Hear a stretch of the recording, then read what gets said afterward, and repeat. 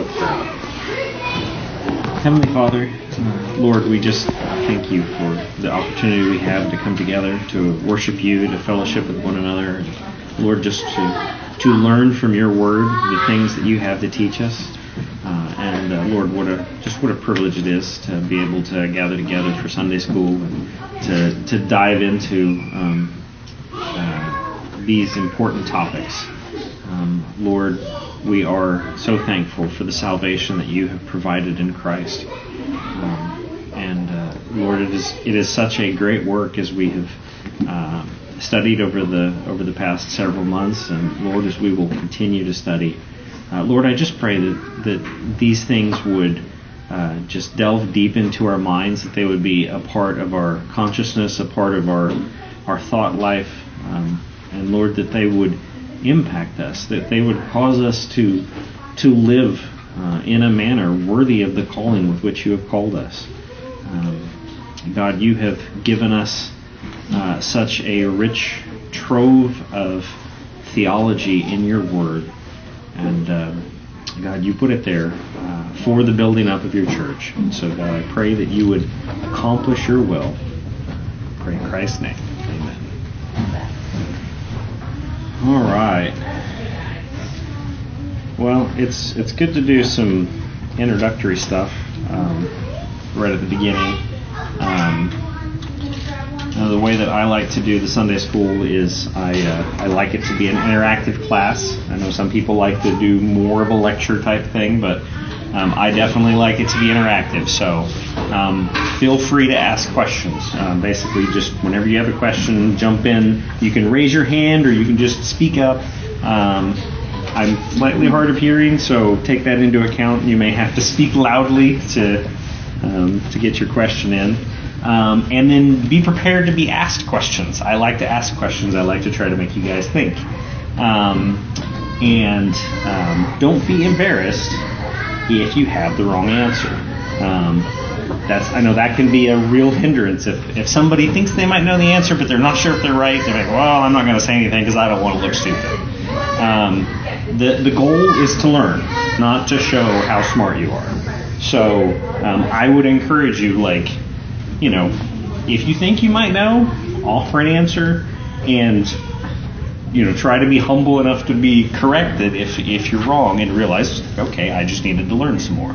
So, and I know that's a hard thing to do, but I would encourage you to approach things that way. So in the fall, we covered the doctrine of the atonement, loosely following the outline provided by John Murray in his excellent book, Redemption Accomplished and Applied. We have seen how redemption was accomplished, and then over the next few months we're going to consider how redemption is applied. Ben Johnson and I will be using John Murray for our jumping off point.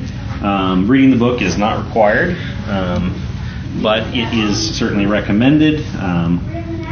Last I looked, there are still some copies back in the back, so if you don't own a copy, then there are copies available. So if you want to help prepare yourself for the lessons, if you want to dig into the topics further, we're not going to talk about every single thing that John Murray says. So you will certainly gain some things by reading it. Then it's a good choice. If you want to dig even deeper, Saved by Grace by Anthony Hoekema. It's essentially an expanded version of the second half of John Murray's book. So it covers basically the same material. Obviously, there's some slight differences, and it's a thicker book. You're going to get a deeper look at things. It's an excellent book. I read it a number of years ago, and I will definitely be heavily consulting it throughout the study. So. And of course, the Westminster Standards devote large sections to the topics we're going to be talking about. And they do it in a very concise and thorough way, which is two things that are often hard to put together, but the Westminster Assembly managed that. So that's what we're going to be talking about. Any questions before we dive in? No? All right.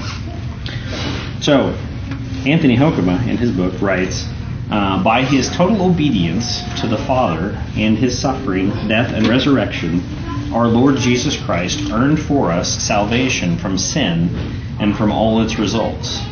But this saving work of Christ will avail us nothing until it has been applied to our hearts and lives by the Holy Spirit.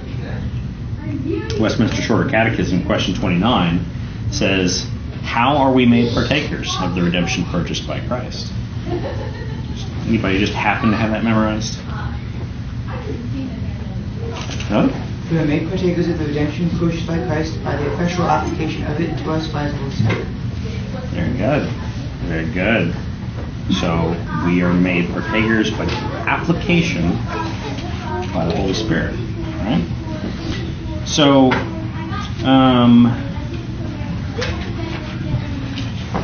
I know you guys don't have Hoekema's work in front of you. You may not have the catechism in front of you either. Is there any similarity you catch between those two statements? The one that Hoekema makes and the one in the catechism. I'll just read them again here. So Hoekema says, by his total obedience to the Father and by his suffering, death, and resurrection, our Lord Jesus Christ earned for us salvation from sin and from all its results. But this saving work of Christ will avail us nothing until it has been applied to our hearts and lives by the Holy Spirit. And the Westminster Shorter Catechism, the answer is, we are made partakers of the redemption purchased by Christ by the effectual application of it to us by his Holy Spirit. Application of the Spirit. Yeah, application by the Spirit. So,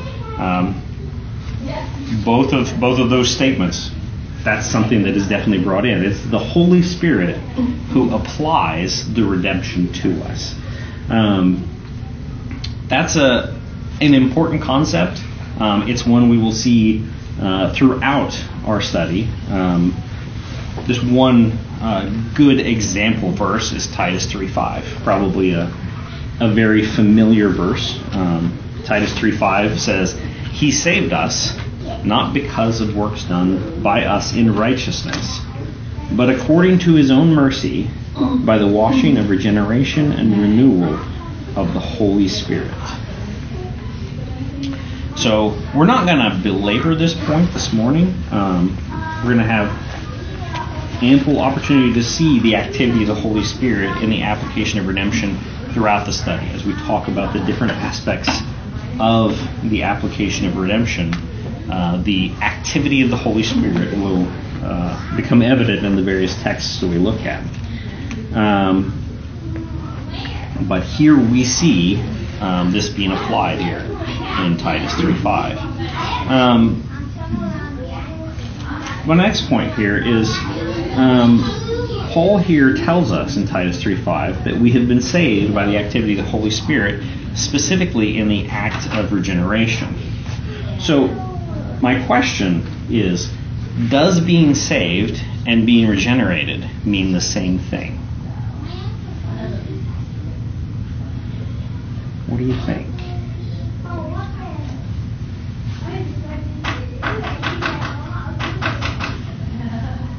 It determines the tense in which you use it. Okay, yeah. Can you expand on that? Yeah, so saved can be, when we talk about the golden chain, those who are sanctified will be glorified after they've been justified. So in one sense, you can say, yes, you are saved and you are being saved. Mm-hmm. But in another sense, people use it for shorthand for after regeneration. Mm-hmm. Regeneration precedes faith. Then you have faith and you're justified. So some people use that as shorthand for justification. Mm-hmm. So right. Either or. Right. So saved, salvation, that term has a certain amount of flexibility to it, right? Both in the Bible and in our everyday speech, the term is used flexibly. Sometimes we use it to refer to redemption as a whole. Sometimes it is used to refer to a specific aspect of our redemption. And it just varies depending on context. because it can be used. There's to refer specifically to justification. It can be used to refer specifically to regeneration. We use it that way. The Bible uses it that way. So, but there is a tendency sometimes for people to just think of salvation as just like it's just one thing, and not really think about that there's different aspects to it.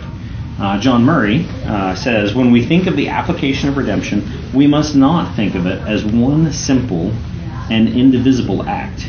It comprises a series of acts and processes. So that's going to be really the bulk of what we're talking about throughout this study. So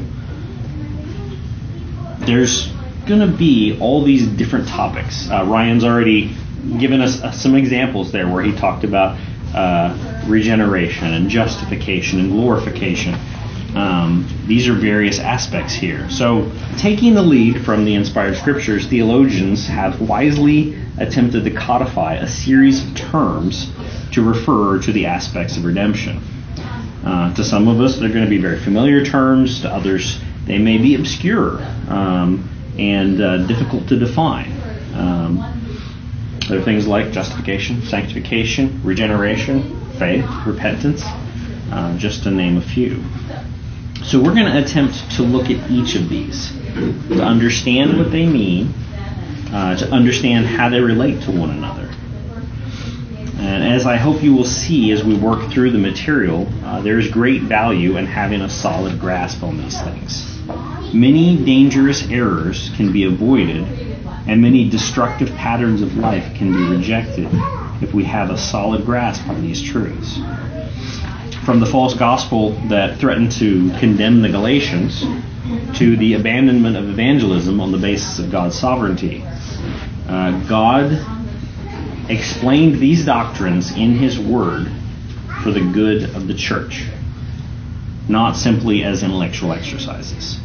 There can be a temptation just like, we've got this systematized list of the different aspects of salvation.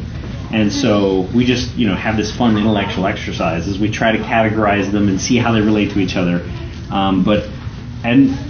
Sure, that, in a sense, that's fine, but that's not all it is. It really is important for our everyday Christian life. So, and for people who are like, I'm just not into the intellectual exercises, I don't really need to know this. It really is important that all of us as Christians know these things. These are important things. That's one of the reasons why the Westminster Assembly put it into the Catechism to lay these things out, because it's important for us to know these things. So I want to spend the remainder of our time today talking about some of the overarching characteristics that we can expect to encounter as we look at each topic and how the topics relate to each other. Before I do, pause again. Anybody have any questions about what we're talking about, where we're going? Is this all clear?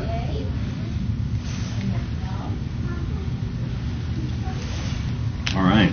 I hear silence. Hopefully that's not just because you're all sleeping. All right. So, first thing is duration. So I want to return to Murray's statement that I quoted. He says, when we think of the application of redemption, we must not think of it as one simple and indivisible act. It comprises a series of acts and processes. So what do you think he means by acts and processes? What's he getting at when he's using those two terms? Well, for example, there's our justification, which is a one-time act. We are declared righteous legally before God, pardoned because of the blood of Christ, shed for our sin. But then there's our salvation in relation to the power that sin holds over our lives. There is a definitive sanctification.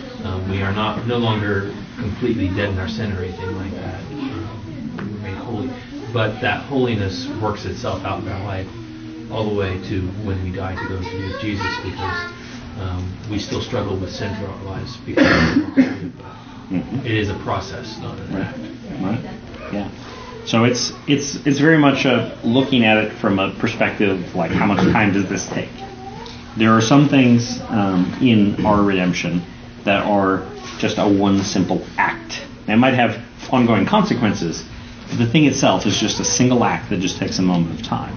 Whereas there are other things that are a process. And yes, the classic example is the distinction between justification and sanctification. Which justification, single act. Sanctification is a process that goes on. One thing that's interesting is the same distinction appears in the language of the Westminster Standards. The Westminster Assembly was very careful to distinguish between an act and a work. Question 33 of the Shorter Catechism says, justification, what is justification? And justification is an act of God's free grace, wherein he pardoneth all our sins, and accepteth us as righteous in his sight, only for the righteousness of Christ imputed to us and received by faith alone. And in question 35, what is sanctification? Sanctification is the work of God's free grace, whereby we are renewed in the whole man after the image of God, and are enabled more and more to die unto sin and to live unto righteousness. So you can see right there, they just phrased it differently.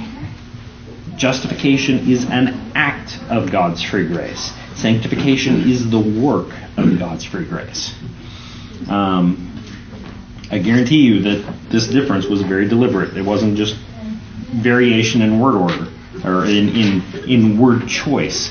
A casual reading, you might not notice it, but they were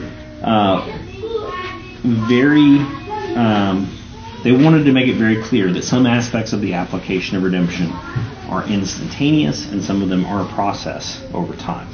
So as we go over the various aspects of redemption, we're going to see that some of them are instantaneous and some of them are a process. Second, I want to point out that the person acting in each of these will vary. You might assume that since the Holy Spirit is applying redemption to us, that the Holy Spirit is always the actor. But at certain points, the redeemed sinner will be the actor, though it's always in a way that's consistent with God's sovereignty.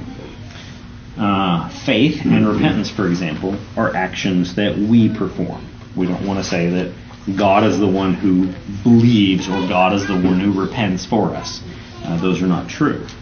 It is we, the sinner, who have faith in Christ. It is we, the sinner, who repent. Though the Bible explicitly tells us that these are gifts from God. So it's consistent with the sovereignty of God in salvation. But these are acts that we perform. There will also be times when we find that a different member of the Trinity is the primary actor in a particular aspect of the application of redemption, though we speak of the Spirit being the one who applies the redemption to us. So there's going to be some difference as we look at the different aspects about who is the one who is acting specifically in that particular aspect of redemption. Any questions about that? That's a pretty straightforward one. Another one, and this is this was suggested by one of you two, I can't remember which. Some aspects of the application are what we would call judicial, forensic, or legal. Others are what we would call transformative, renovative, involving moral reformation. Now, I tried to pick words that are the common words and explanatory, but does that make sense? How would just going to offer the opportunity for somebody to rephrase those or explain in sentence form? What do you think those mean? Any thoughts? So we have on the one side we have judicial, forensic, or legal. On the other side we have transformative, renovative?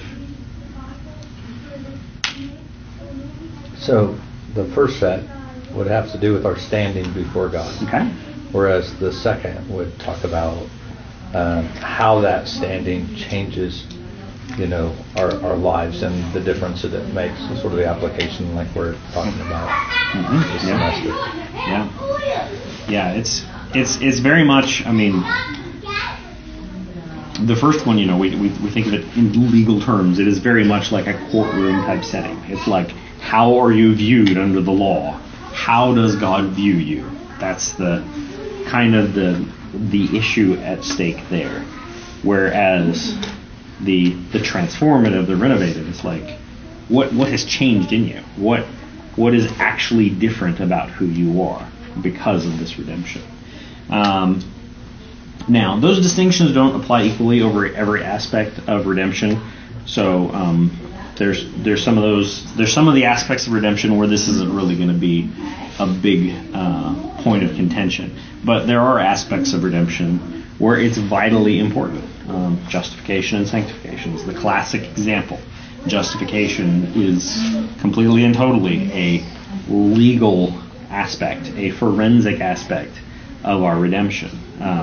People have fallen into great errors when they have attempted to give transformative power to justification. That's not its intention. And on the reverse, sanctification, that is transformative. That is a change of who we are.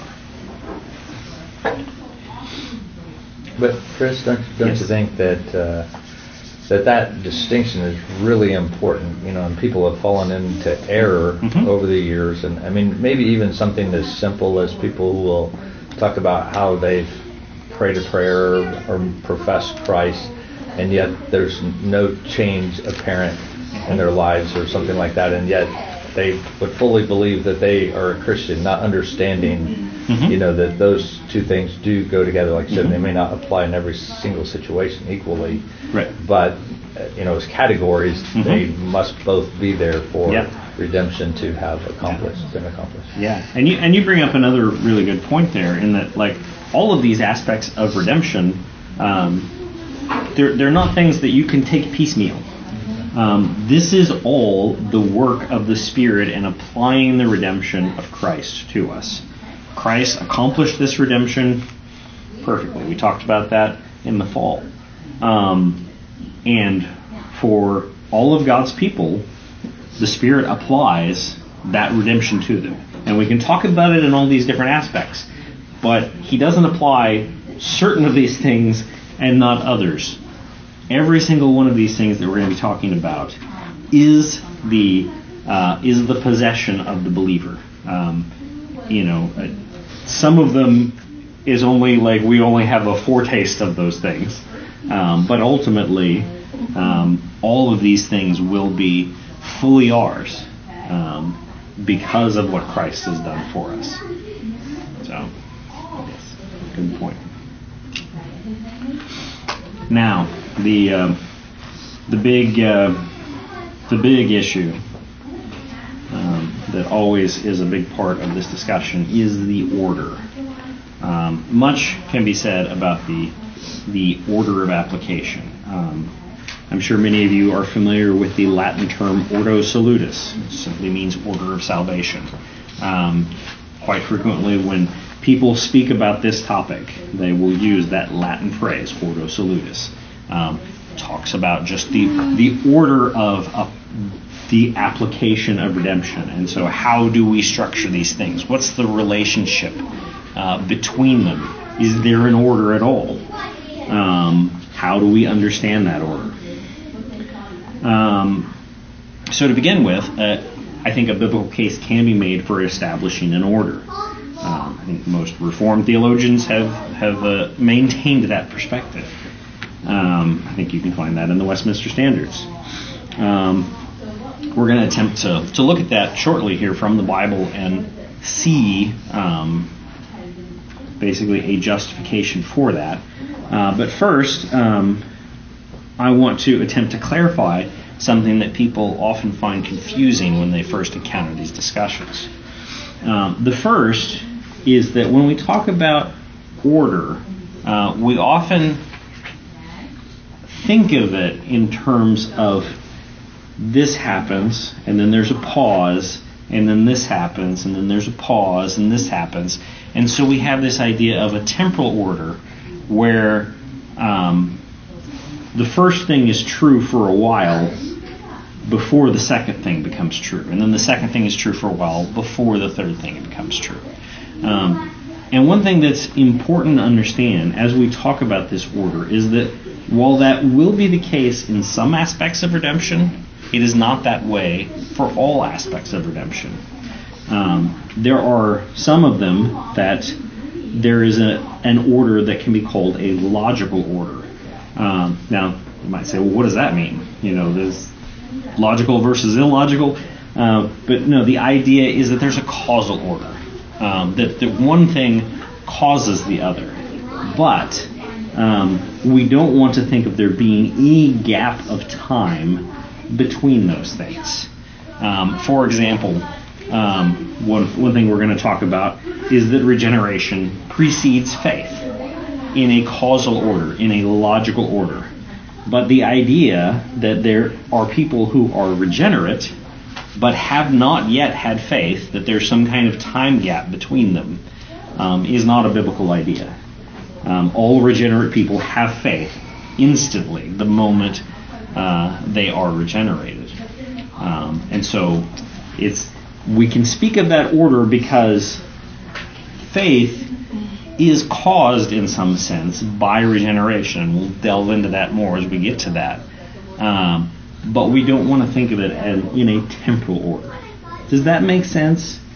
That can be I know just from past discussions, that's something that can definitely trip people up. So I really want to make sure. Am I being clear on that? Is everybody following? Anybody have questions about that?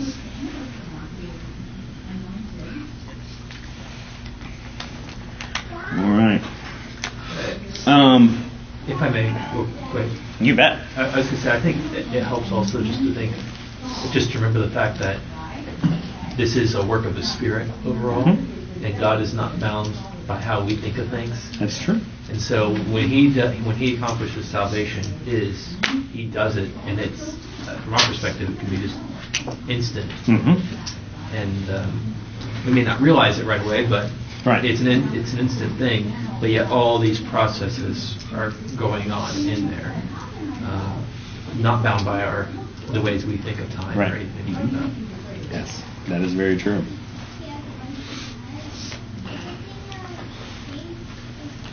So another thing, just for clarity's sake, is sometimes the Ordo Salutis, the order of salvation, is portrayed in a strict sequential order. But I think it's more helpful to view it more of a branching order. If you just simply, and in a sense it's like we're going to be looking at these just in a list, in an order. But the fact is that some of them are actually even logically simultaneous. And that you can't put any kind of even causal order between them.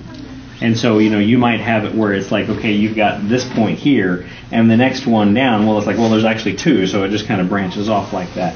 So it's very useful to think of this in terms of order, but don't be so rigid in your view of what we mean by an order that you just want to follow a line just straight down. Because there's a lot of things where it's like, okay, there's this aspect of our redemption that we receive, and the direct result of that is these other things. And so there's no relationship between those things. They just all come together.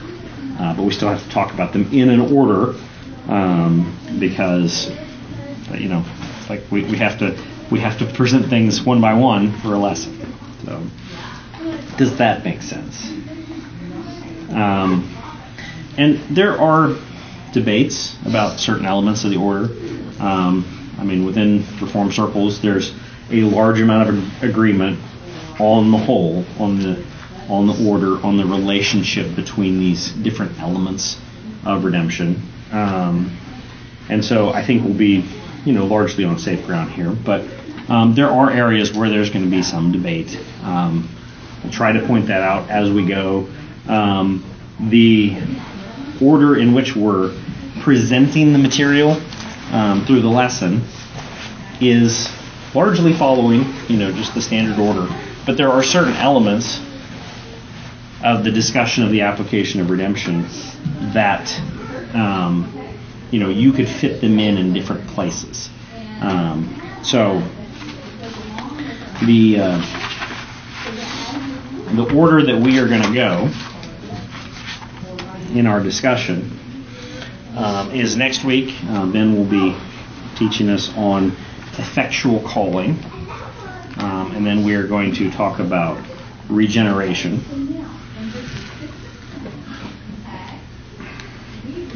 And then we're going to talk about faith, and then repentance. Oftentimes those are just grouped together as a single unit, but we're going to divide them up. Then we have union with Christ, which is definitely one that can be placed in different spots in the discussion. And then justification, and then adoption, and then sanctification, and then perseverance, and then assurance, and then glorification. And assurance is one that is often not included per se, but I thought it would be good to have a lesson on that as well. So that's our general plan, subject to change, of course. But that is the general plan. So, any questions about any of that?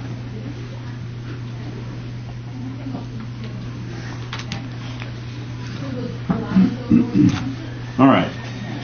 So, as far as showing that the Bible does indeed present an order, there's a number of passages where you can see an order, in some sense, between, one or two different elements of the application of redemption. And we're going to be looking at those as we go through those different ones, so that we can kind of see how they relate to each other. But the most important passage in reference to the order is, I think, universally acknowledged to be Romans chapter 8, verses 28 through 30. So we're going to spend a little bit of time looking at that passage and seeing what we can learn from that. So Romans 8, 28 through 30. Here we have 5 different elements, 5 different actions. Not all of them, strictly speaking, are in the order of application. Some of them are for things that fall outside of that category, but still are involved in an order of some sense. And so we're going to try to make the case that Paul intended these things to be viewed in the order he presented them. That he wasn't just randomly putting these 5 different actions down in just whatever order he happened to write them down, but that he intended them to be viewed in a sequential order. So Romans 8, 28 through 30. And we know that for those who love God, all things work together for good, for those who are called according to his purpose. For those whom he foreknew, he also predestined to be conformed to the image of his Son, in order that he might be the firstborn among many brothers. And those whom he predestined, he also called. And those whom he called, he also justified. And those whom he justified, he also glorified.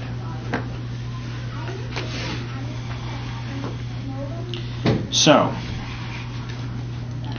my first question is,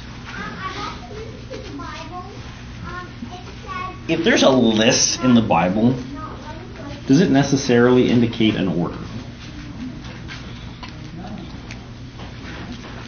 What do you think?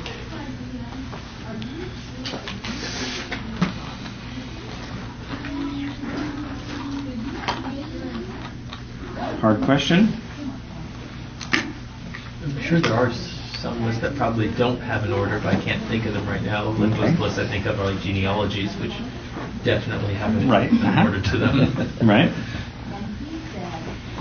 Yeah. No, the answer is not all lists in the Bible are intended to have an order. In fact, something that people who don't like the idea of an order of the application of redemption, they point out that like sometimes these benefits are presented in different orders in different passages of Scripture. So it's like, well, it's presented in different orders, then how can we say there's an order? Why should we say that Paul has a particular order in mind in this particular passage? But if we look at the context, if we look at the way that this is structured, hopefully we can derive from it the idea that Paul did intend an order. So, first point, we have in verses 28 and 29, we have God's purpose and we have the call. So it says, and we know that for those who love God, all things work together for those who are together for good for those who are called according to His purpose. So that phrase there at the end, called according to purpose. What does that mean? What does it mean to be called according to purpose? Can we derive any notions of order from that? At the very least, intentionality. Okay, intentionality. How does intentionality work? There's a certain outcome. Yeah. So you want something, you have some intention, and you do something in order to get the proper outcome, right? Yeah. So, just looking at that, it really doesn't make any sense if we try to switch that around and basically say, that things happen in the reverse order. That basically that God called us in order to get a purpose, basically, right? I mean, if we flip it around to where it's in a different order, then that's what we wind up with. In verse 29, the purpose of God is expanded on. It's let's see. It's basically explained as foreknowing and predestining to be conformed to the image of His Son. Right? That's what His purpose is to conform us to the image of His Son.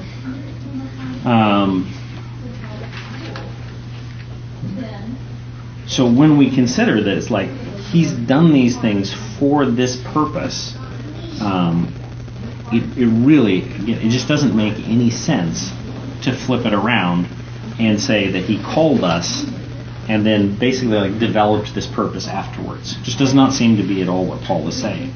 So there seems to be a relation here, a causal relationship, an order between the calling and the purpose of God, and the actions of the purpose we see in verse 29. If we look just specifically in verse 29, it seems that there's a progression of thought from foreknow to predestine. How would you describe what's going on there? What does it mean when it says those whom He foreknew, and what does it mean when it talks about predestined? What are those terms referring to?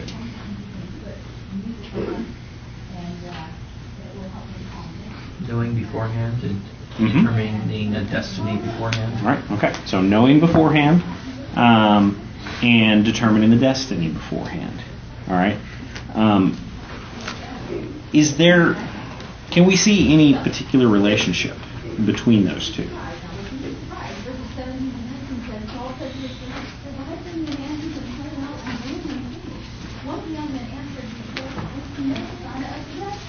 And the ones that he predestines are the ones he foreknows. Right. Not anyone else that he's doing that. Right. Would it make sense to flip that around and say, those whom he predestined, he foreknew?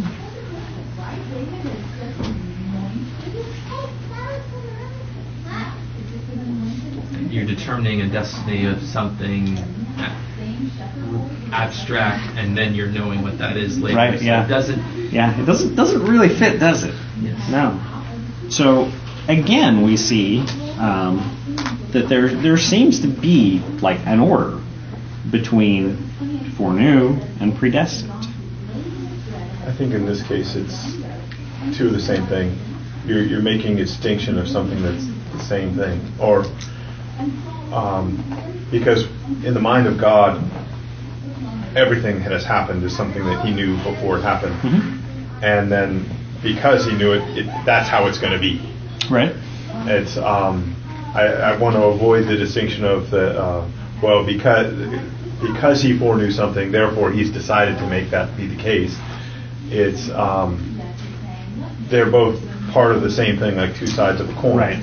Yeah, I understand what you're saying. I think, though, and we don't really have time to develop this thought, but this is certainly like something that is, I think, pretty universally agreed amongst Reformed theologians, that when we see this notion of God foreknowing people, that really the idea is the idea of God loving them beforehand.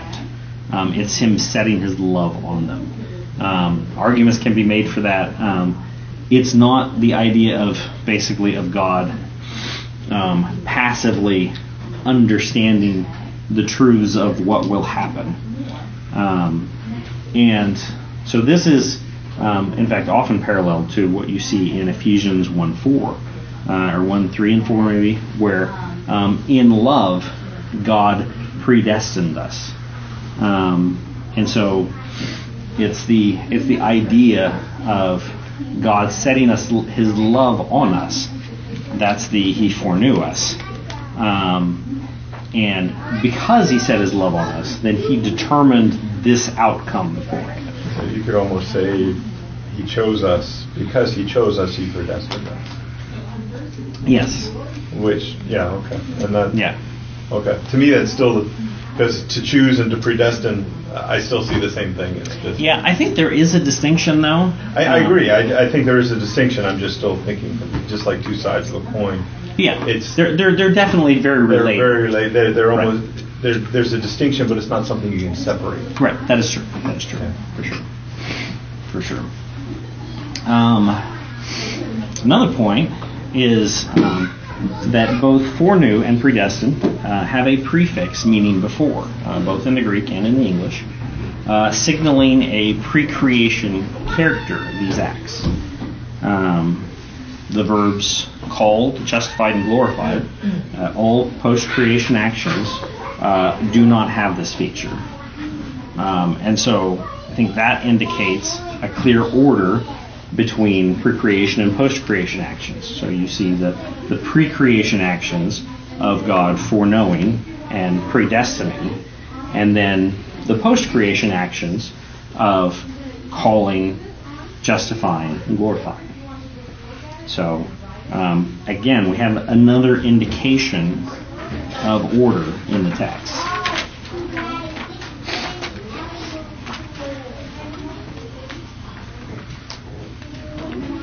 Next, within the three post-creation verbs, some order of priority is unavoidable. At least that's my contention. What would you say? We have calling, we have justification, and we have glorification. Would it be possible to say that glorification comes before either calling or justification? How does it start? What's the first phrase? No, that just wouldn't make sense, would it? Does not fit at all with the rest of Scripture. What's that? Does not fit at all with what we know from the rest of Scripture. Right.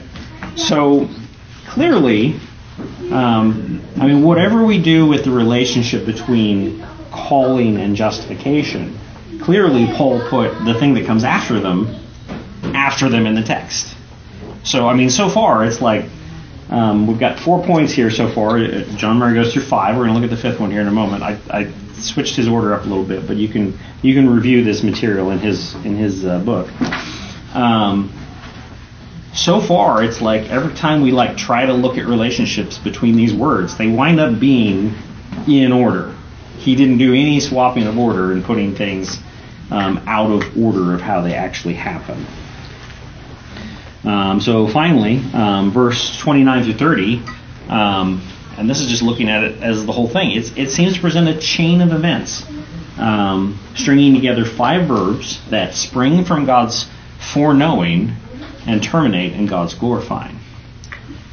So that also should be a strong indication that God in this text is intending to set forth an order, starting in eternity past with the foreknowing and ending in glorification. There's just so many indications that in this particular text, that's what's intended. That we should see an order. So,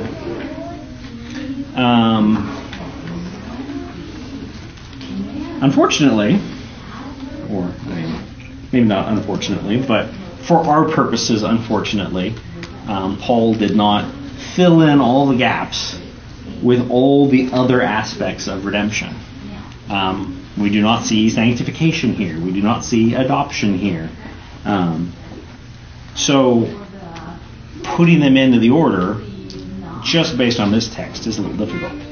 But this does give us basically a framework. It gives us a picture of we have an order. We have some of the major points in the order.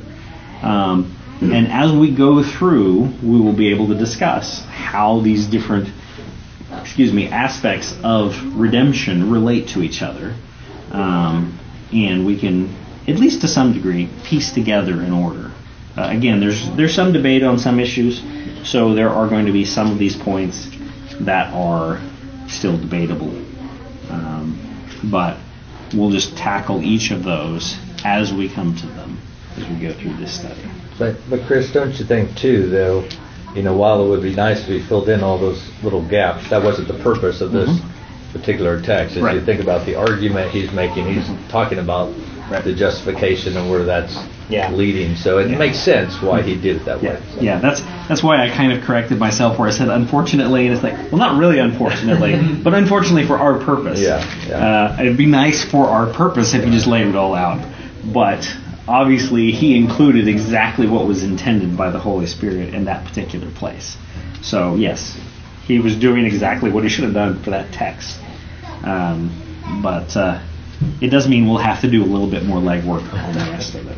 So that hopefully is a bit of an introduction on the application of redemption to believers, the order of application, some of the overarching points we're going to be looking at. Does anybody have any thoughts or questions before we close?